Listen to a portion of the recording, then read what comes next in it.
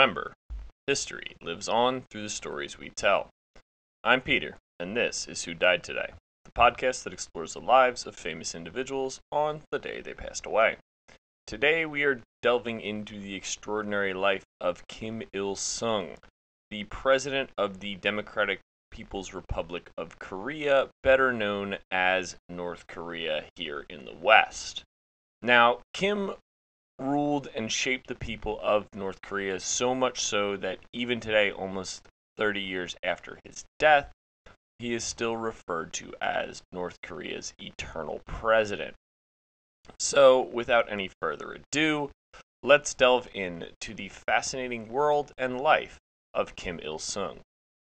Kim Il-sung was born on April 15th of 1912. April 15th has a significance in North Korean culture. I wonder why. But at this point, it does not. He is born in Maekjeong-dae, near Pyongyang, and in what is now North Korea. Back then, it was just Korea. His birth name was Kim Sung-ju, and he came from a pretty modest background. However, for understanding's sake, rather than referring to him as Kim Sung-ju and switching up about halfway through the episode, we are going to just refer to him as Kim Il-sung throughout the episode. So, Kim Il-sung's family had a revolutionary background to begin with. His father, Kim Hyung-jik, was actively involved in the anti-Japanese movement, and growing up in this environment, Kim Il-sung developed a really strong sense of Korean nationalism and a desire for the liberation of Korea. Now, as one could expect, this really affected Kim Il-sung's childhood and pretty much shaped him as a young man. Right, the tumultuous political situation in Korea during the time was one of Japanese occupation that had ended up having a profound effect on the people who lived there. And Kim Il-sung was one of those people. From a young age, Kim Il-sung witnessed firsthand the oppression and all of the injustices that were faced by the Korean people under Japanese rule. Right? This experience really helped to ignite in him this desire to fight for his country's independence and almost follow in his father's footsteps. Right? They wanted to free it from this foreign domination. This, however, did not mean that Kim Il-sung was not receiving a formal education at the time. His formative years were really shaped by a combination of traditional Korean values and revolutionary ideals instilled in him by his father. He immersed himself in the study of Korean history, culture, and literature, and he really truly developed a deep connection to his roots and a really strong national identity that would shape him. So his first true involvement in the Korean independence movement happens at about age 13, when Kim Il-sung moved to Manchuria in China, where he continued his studies. It was at this time that he became involved in anti-Japanese resistance movements, and thus ended up joining the struggle for Korean independence.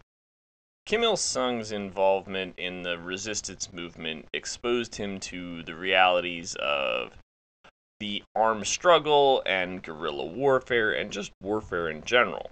He quickly rose through the ranks and displayed natural leadership and earned the respect of his fellow fighters. As a young guerrilla fighter, he learned the importance of strategy, resilience, unity, all these things that you would typically expect from someone in a military-type organization. He organized and led numerous attacks against Japanese forces, and he earned a reputation for having a great tactical acumen and a true dedication to the cause of the Korean people. These early experiences in the resistance movement shaped Kim Il sung's vision for a liberated Korea. He witnessed the suffering of his people under the Japanese rule and really was driven by this desire to free his homeland, right? You kind of see this common theme that he wants to free the Korean people. So, around this time in 1941, Kim Il sung is going to marry Kim Jong Suk, and she was a prominent figure in the Korean independence movement as well. And through her kind of role, she's going to end up becoming revered within North Korea itself when North Korea becomes a country, right? Together, they had two children. Their first son, Kim Jong Il, was born on February 16th of 1941. Now, just because he had a family, this did not stop Kim Il sung's commitment to the cause, and it actually led him to seek military training and ideological guidance from none other than the Soviet Union. When he traveled to the Soviet Union, he received an education and military training, further honing in his leadership skills and deepening his understanding of Marxism-Leninism.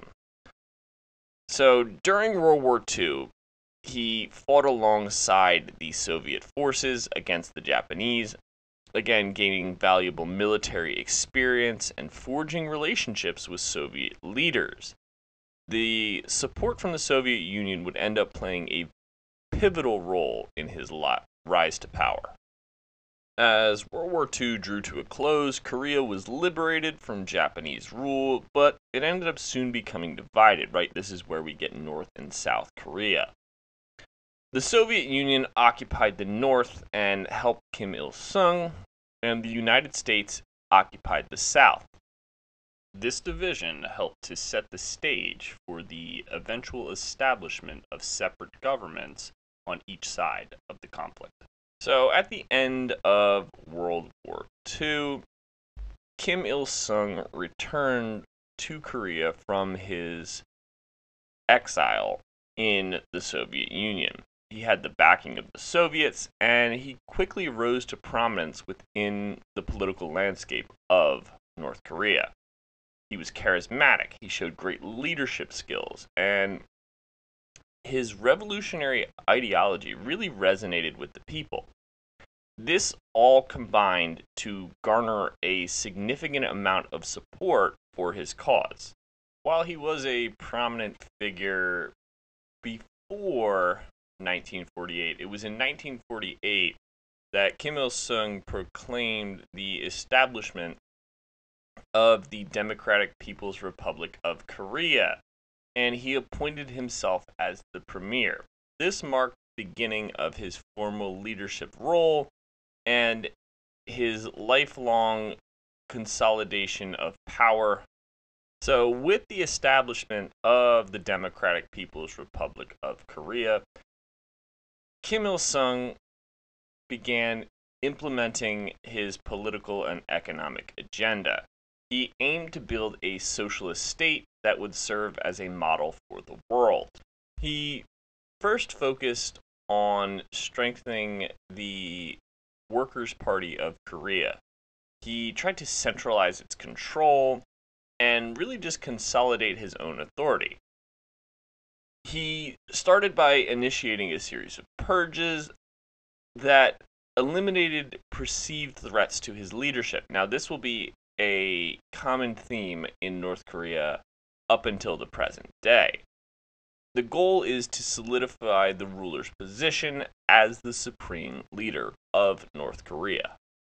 Another of the first things that Kim Il sung did was implement a centrally planned economy. Now, this economy followed the principles of the Juche ideology. Now, this ideology emphasized self-reliance and independence. And this is what's going to take the country down a path that is both ambitious, but kind of separates it from the rest of the world, right? It's ambitious in the way that it's trying to industrialize. it has this heavy focus on industry and infrastructure development. There was also agricultural collectivization, and he implemented these policies to consolidate the farmland and promote collective farming, similarly to that he had seen in other countries in which he had lived. The goal was to increase the agricultural output and basically achieve self-sufficiency. As he continued to lead, North Korea experienced rapid social and cultural transformations. Kim Il sung promoted a cult of personality where his image and ideology permeated every single aspect of society. Propaganda and public displays of loyalty were used to foster this sense of unity and basically an unwavering support for the regime. Now, one of the ways that he is able to kind of get all of this power is through educational indoctrination, right? This is going to play a crucial role in shaping the minds of North Korea and North Koreans' children's, therefore shaping the minds for generations to come. Kim Il sung's revolutionary teachings were basically incorporated into every aspect of the curriculum, and children were taught to idolize him as a father and the savior of the nation. Another way that he's able to kind of consolidate this power is he established a really repressive surveillance state. And the state security apparatus led by the Ministry of State Security ensured strict adherence to the regime's ideology and maintained a really tight control over the population. This, combined with the education, really prevented any challengers to Kim's rule in his early years. His first real test came in the early 1950s, where North Korea was going to be devastated by the Korean War, right? This really tested the resilience of the regime, but North Korea, unlike a lot of these smaller countries who are taken over by one supreme person, North Korea, with the support of allies, managed to repel the invasion and maintain its independence. And it's with all of this consolidation of power that he really is able to establish the totalitarian regime that he wants and try to transform North Korea into this self-reliant socialist state. His policies during this time shaped every aspect of society, from politics to the economy to the culture to just the ideology of the everyday people. Now, I had previously mentioned the Juche ideology, and this was one of the key pillars of his rule. Juche generally means self-reliance, and it became a guiding principle of North Korea's policies. It emphasized the independence, political sovereignty, and cultural autonomy from the rest of the world. It was under this Juche ideology that Kim Il sung sought to reduce the dependence on external forces and establish basically a closed, isolated nation. This led to the adoption of policies which prioritized military strength and defense above all else. As North Korea became increasingly self-contained, the regime limited contact with the outside world, creating this tightly controlled society where information flow was strictly regulated and dissent was quickly suppressed. Kim Il sung's rule during this period was marked by a cult of personality that reached unprecedented levels. His image and teachings were propagated throughout state-controlled media, and his leadership was basically portrayed as infallible and unquestionable. If Kim said jump, you asked how high. As is expected as part of this personality cult, Kim Il sung's birthday, April 15th, was declared the Day of the Sun, a national holiday and one of, if not the most important date in North Korea's calendar. Elaborate celebrations were held, and it showcased the leader's image and all of his achievements. Some of these interesting achievements, to say the least, include an extraordinary feat in golf of shooting an incredible 11 holes in one during a single round. He immediately retired after that. He's also said to have invented the hamburger. And on top of that, he allegedly never once used the bathroom. His body just worked that efficiently. While we can question his golf game, we can't necessarily question his economic policies and their focus. At the time, they focused on heavy industrialization and military buildup. These were focused on helping Kim maintain his power. He emphasized the importance of a strong military as a deterrent against these external threats and, like I said, as a means for preserving his regime's power. However, despite this rhetoric of self-reliance, the North Korean economy faced numerous challenges. They had a lack of central planning that led to inefficiencies and a lot of misallocation of resources. The country's isolation and limited trade further hindered its economic growth. And while all of these complicated relationships and dynamics are going on, Kim Il sung's rule also saw the perpetuation of human rights abuses and the suppression of dissent. The regime maintained tight control over freedom of expression, association, and religion. Political dissidents and perceived threats to the regime were subject to severe punishments, including imprisonment, forced labor, and even death. Despite the hardships faced by the North Korean people, Kim Il sung's rule maintained a level of stability and control over the country. The regime fostered a sense of unity, even if that was a manufactured one amongst its citizens, through this constant indoctrination and the careful management of information that we can still even see today in North Korea. As Kim Il sung grew older, concerns about succession and the future of the regime became increasingly significant. The question of who would assume the mantle of leadership after his passing loomed heavily over the country. In 1991, he elevated his son, Kim Jong-il, to the position of Supreme Commander of the Korean People's Army, positioning him as the heir apparent. This move signaled a clear intention to establish a dynastic succession within the Kim family. As his health allegedly began to decline, Kim continued to position his son in the position of power.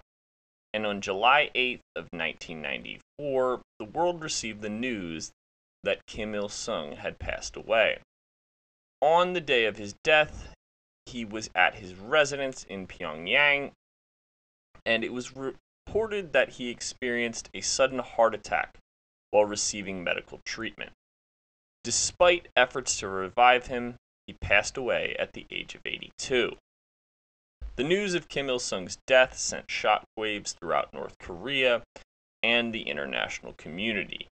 The regime initiated a period of mourning, and the country came to a complete standstill as people mourned the loss of their revered leader. It's even said that those who did not cry long enough were often punished. This mourning period lasted several weeks, and during which elaborate funeral ceremonies were held. The regime orchestrated a grand display of grief with large-scale processions and public gatherings to pay tribute to Kim Il sung's legacy. After this final tour of the country, Kim Il sung's body was embalmed and placed on display in the Kumsusan Palace of the Sun, a grand mausoleum in Pyongyang. The mausoleum originally was built for Kim Il sung's father, but became the final resting place for both leaders. Following his death, Kim Il sung's son, Kim Jong il, assumed the leadership of North Korea and continued the dynastic rule that had been established. The transition of power was carefully managed, and it ensured that there was a continuation of the regime and its ideology.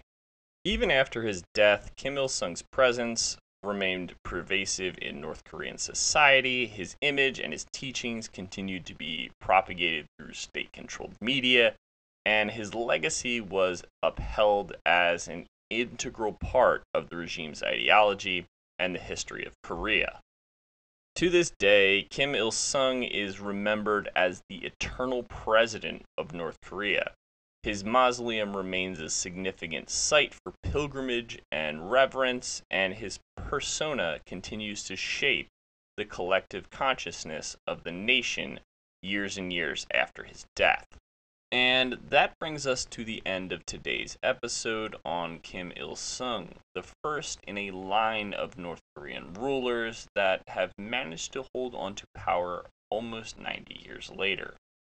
Join us next time on Who Died Today as we explore the life of another remarkable individual who made an indelible mark on history. I'm your host, Peter, and thank you for listening.